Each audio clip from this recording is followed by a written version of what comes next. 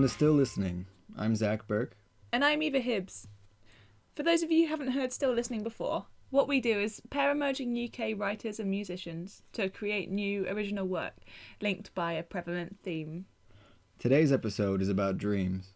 What they are, where they come from, what they mean, and how they affect us, awake or otherwise. For this episode, we've been working with a London-based pair. First, singer-songwriter Rob Hollamby composed a new track for us. Then, in response, writer Rose Edwards wrote a short story inspired by Rob's song. We'll be mixing it up this episode by starting with Rob's music, and see how Rose's writing changes the formula. So, here it is, Rob's song, Dream.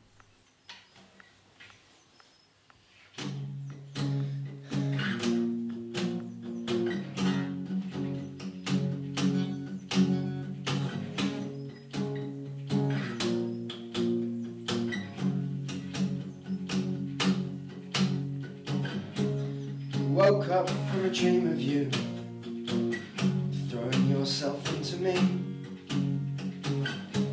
all slicked with sweat and muscle bound, stink of smoke and aniseed.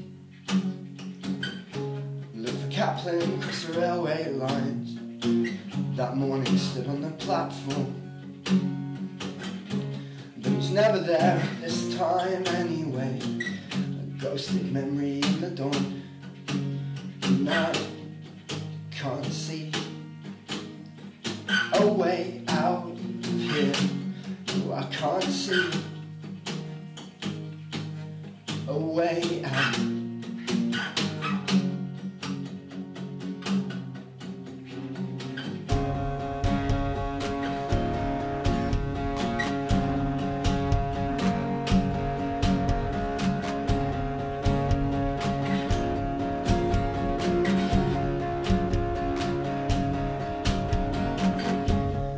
Down and you were desperate, cut loose from your other half, and I couldn't stop you taking shit, cause I knew you already had. Felt I'd failed as a brother, woken you into me true, and Anna getting dressed in the next room. I woke up from a dream of you, and I can't see a way out of here. No, I can't see a way out. No, I can't see a way out of here. No, I can't see a way out.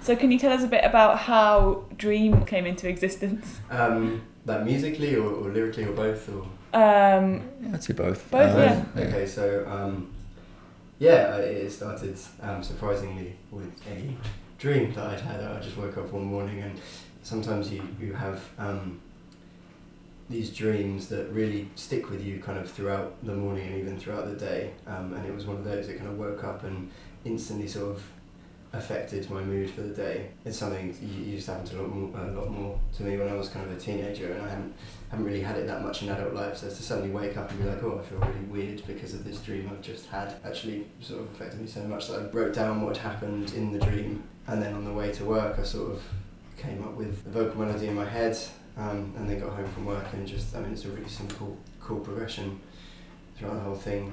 So it came into being really, really quickly, which is quite odd for me. I think I woke up one morning and 24 hours later pretty much had the whole song.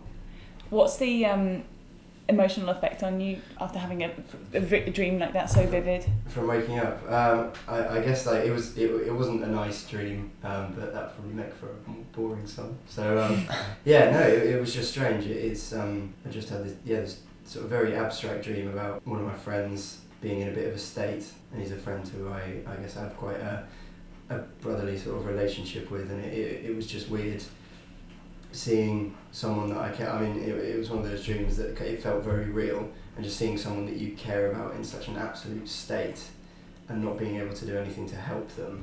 And so I woke up feeling like quite worried about him. I sort of texted him straight away and was like, is everything alright? It was really like, it's strange because dreams don't normally affect me that much. Normally they're very, I guess, like esoteric, and I wake up and I think, oh, well, that was a weird dream. But yeah, this one, I think because it was about someone who I'm very close with, was just quite jarring. To the point where it's pervasive into reality. Yeah, exactly. I think normally I'm very good at drawing a line between what happens when I'm asleep and what happens when I'm awake, and I'm one of these people that really I enjoy sleeping a lot. So it's like I've not had a nightmare since I was a kid. So normally sleep is a very relaxing time for me. Mm-hmm. Yeah. So to suddenly have my sort of last bastion of privacy invaded by this horrible dream, I was kind of quite shaken up by it, which, as I say, is weird because it hasn't really happened to me that much in adulthood. So talking about coding and symbolism, the refrain of the song is, I can't see a way out of here. Where or what is the here that you refer to that you can't see a way out of?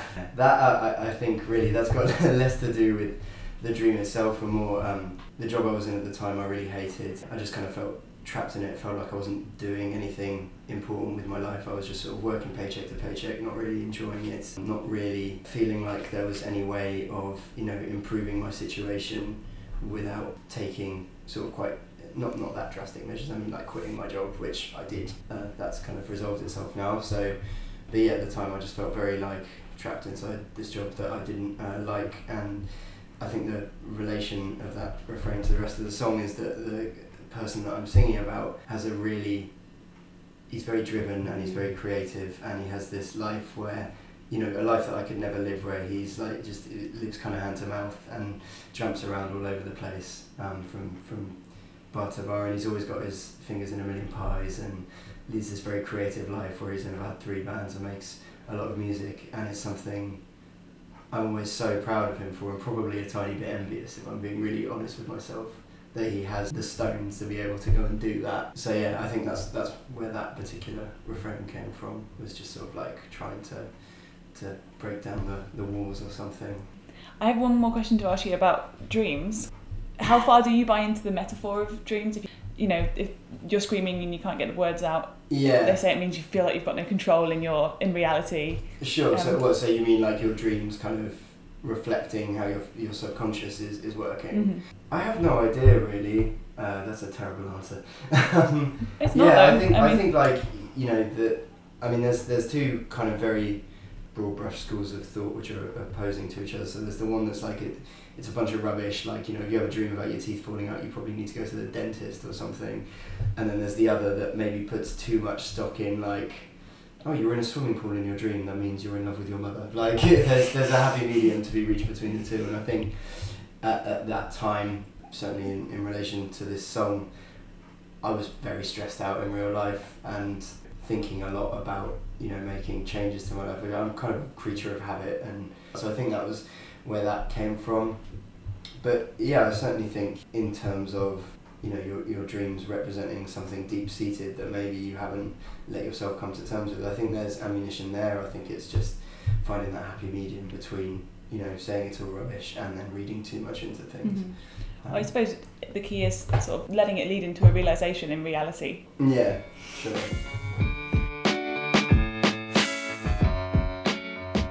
So, Zach, all of this interpretation of dreams stuff, do you think it's all rubbish?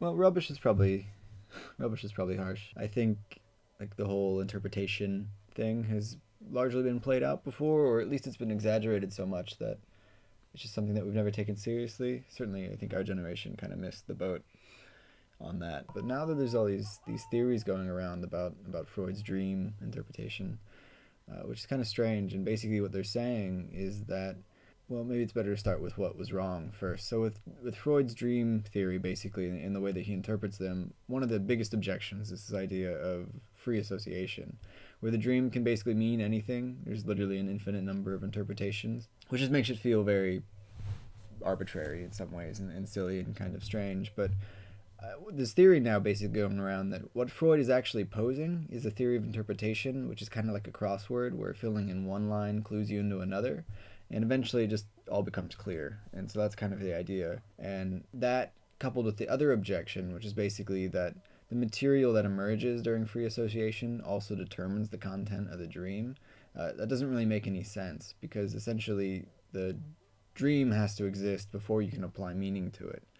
So it's just sort of logically impossible, this problem that the idea of the interpretation sort of shapes the dream, because it's just the wrong order. The dream comes first, so it's just not, doesn't necessarily make sense. Something to think about. I've never given it a lot of thought, but I think what's nice about Freud's theory is that it justifies the potential in seeking out or investigating, the latent meaning of dreams, even if his actual theory of dreams is objectively kind of impossible to prove.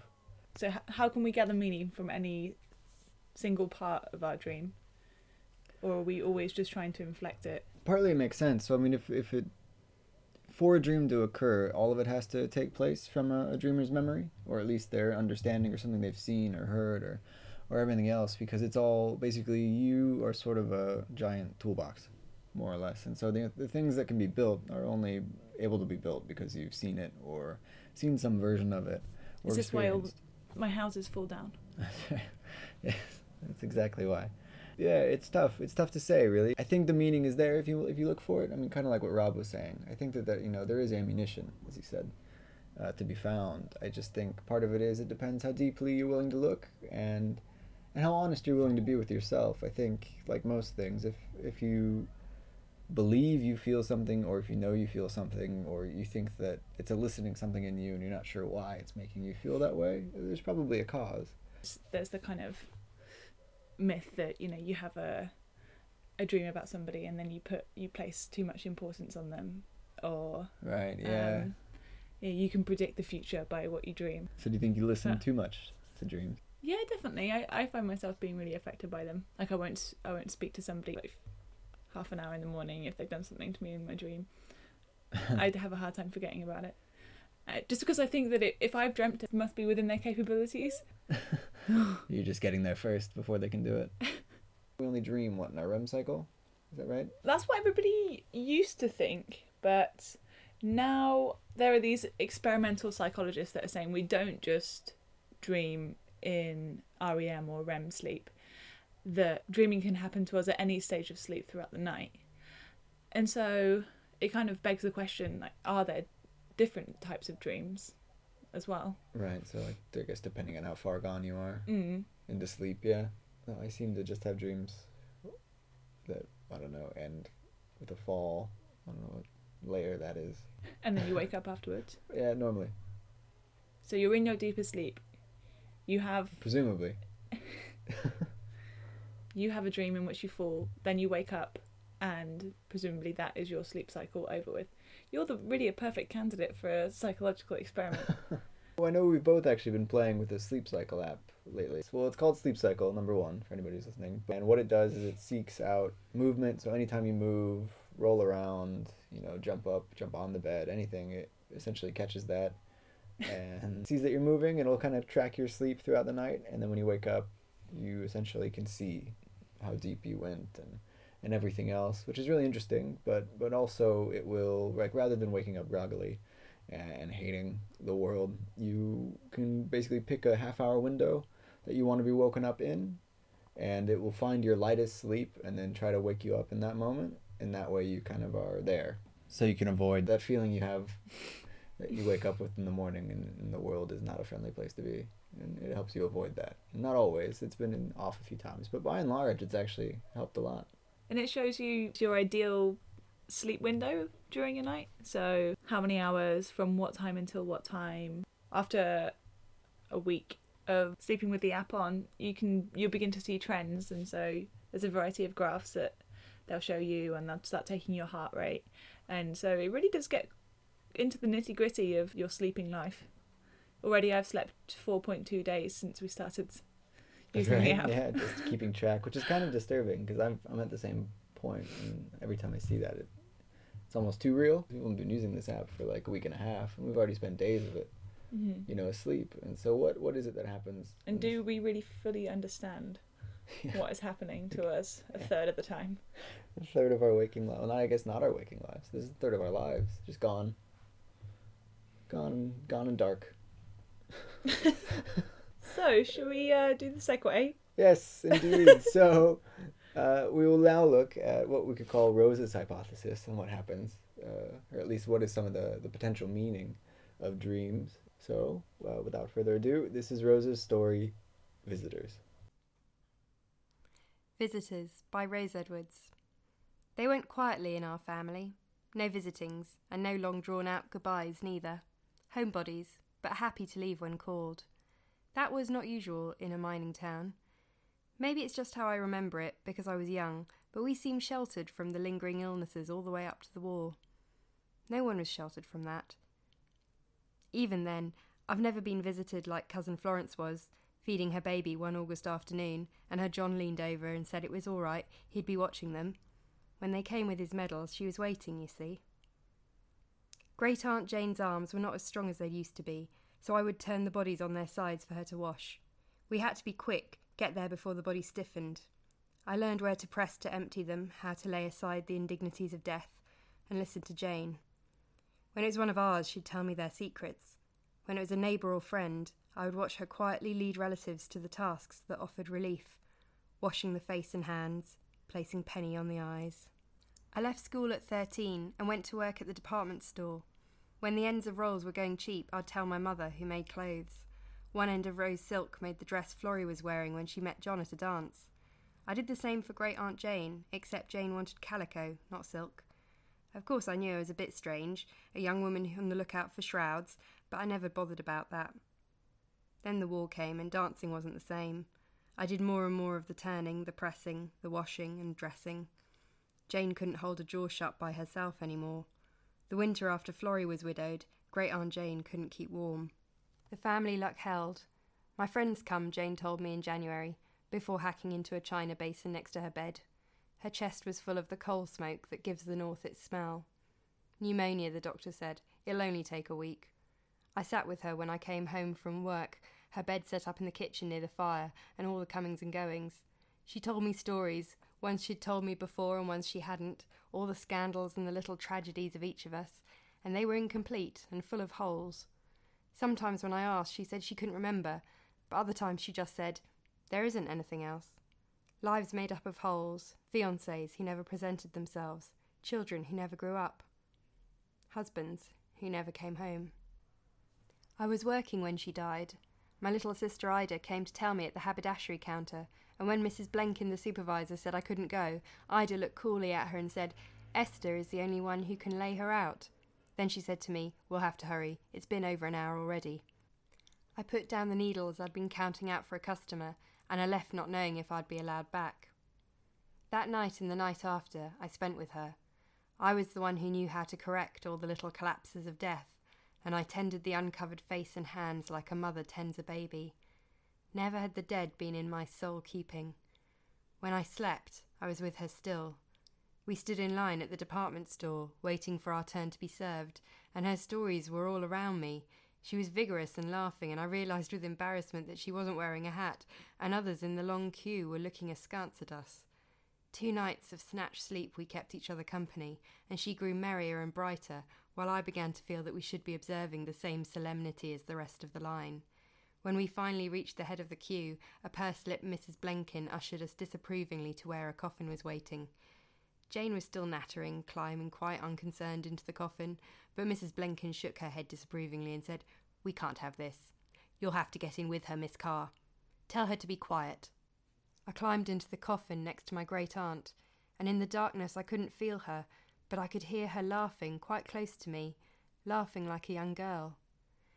And when I woke up in my chair in the parlour and raised the cloth from Jane's face, I saw it wasn't her anymore, just dry skin over bone. We nailed down the lid and followed it to St. John's Cemetery, a mile of people behind it. If all the ones she'd tended had been able to join us, it would have been twice as long. Great Aunt Jane went into the ground with the other cars, and that's when I met William.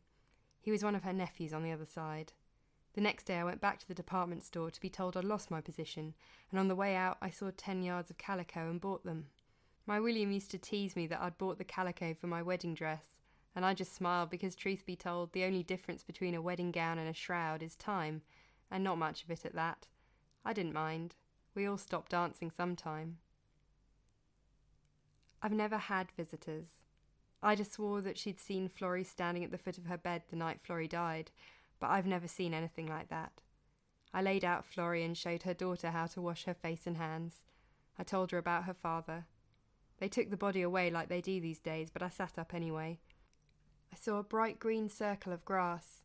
I smelled the coal smoke again. Great Aunt Jane lay in my lap, light as a bird, and turned to bright water as I watched. Rose was kind enough to answer some questions for us about her process, the piece, and Rob's influence on the story. To begin, what does it mean for our narrator to be visited while she sleeps, as opposed to when she's awake? I think the key is ambiguity. I think the visitings that Esther, the narrator, refers to, the things she's been told about, it's the appearance of a dead person who's come for a specific reason, even if that reason is obscure, and is showing themselves to someone else. And what Esther experiences when she's asleep doesn't have any of that clarity. When you dream of someone coming back to you after they've died, you can't know if it's them or if it's you. You can't tell if it's actually a message or whether it's just your brain trying to comfort you. And I think the important thing in this story is Esther realises that, and by the end she's accepted it.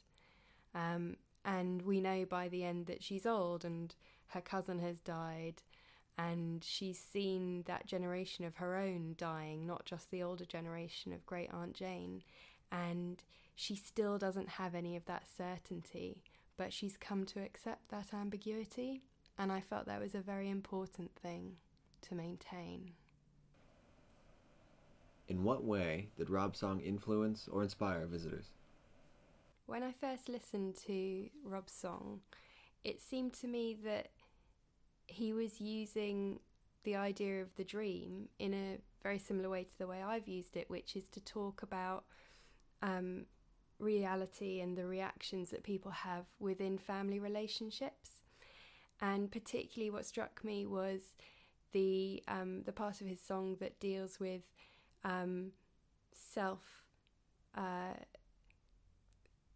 sort of disappointment in himself that he hasn't been able to fulfill a particular relationship's duties, if you like, and there's a bit where he refers to feeling guilty that he hasn't been able to protect his sister from whatever this onslaught is. And I feel that in a way dreams are the most likely breeding grounds for our relationships with people to come out in a very truthful but also very disordered fashion. And I think that dreams are often the way we try to make sense of things which are so strongly emotional and so important to us that we often can't even articulate them. And they reduce us to either anger or very strong love or very strong distress because something very basic is happening in our relationship with the people who brought us into the world or with whom we grew up. And in that way, I felt what his song was doing was making a connection between those two things. And I knew that that was something I wanted to explore as well, because that's often been a subject that comes up in my dreams. How affected are you by your own dreams?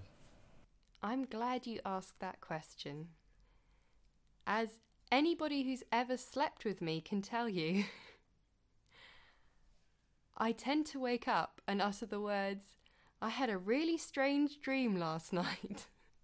And this is a family trait, because it's also what my mother says almost every morning. And we have very strong dreams. And I don't know if that's something that we just talk about a lot or if that's something we've actually inherited from one another. But dreaming is a really strong experience, and I have several dreams that I can remember from years and years ago, and I find I have different qualities of dreams. So I have the run-of-the-mill dreams, which are generally just chaotic, but you know, every night dreams, if you like. But then there are certain dreams that they're different. They have a different quality, and there's just something completely separate about them. They're in their own world, and often they're interconnected, not by what I see or experience or do in them, but by a very strong feeling. And often that's a feeling of place. So I have had very, very vivid dreams based in extremely strange landscapes which come to mean things for me. So they become symbols in my internal geography, if you like. So when I'm navigating between the most important things in my life, I find these dream landscapes are often a sort of subtext that rise up and remind me of things that are important to me, even if I wasn't aware of how important they were.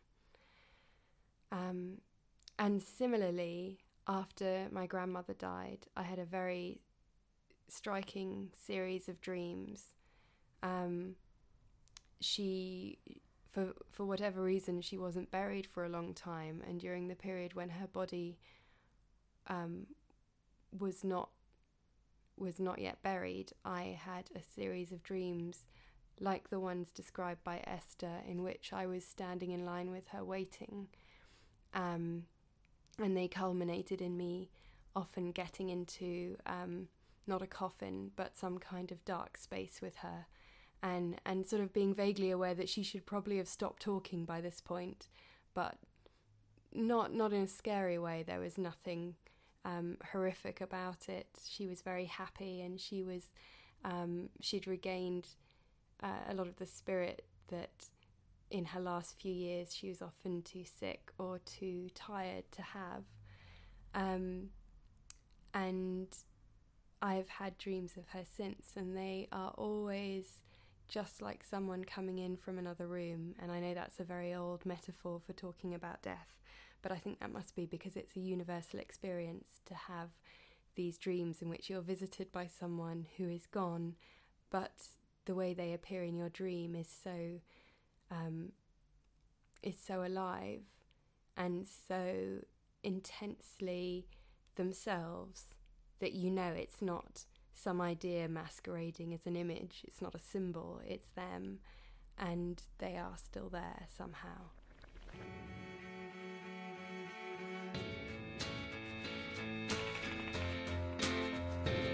All right, well, that wraps up this month's episode. Please don't forget to like us on Facebook, subscribe to us on SoundCloud and iTunes, and share with your friends. Until next time, we're still listening. We'll see you next month.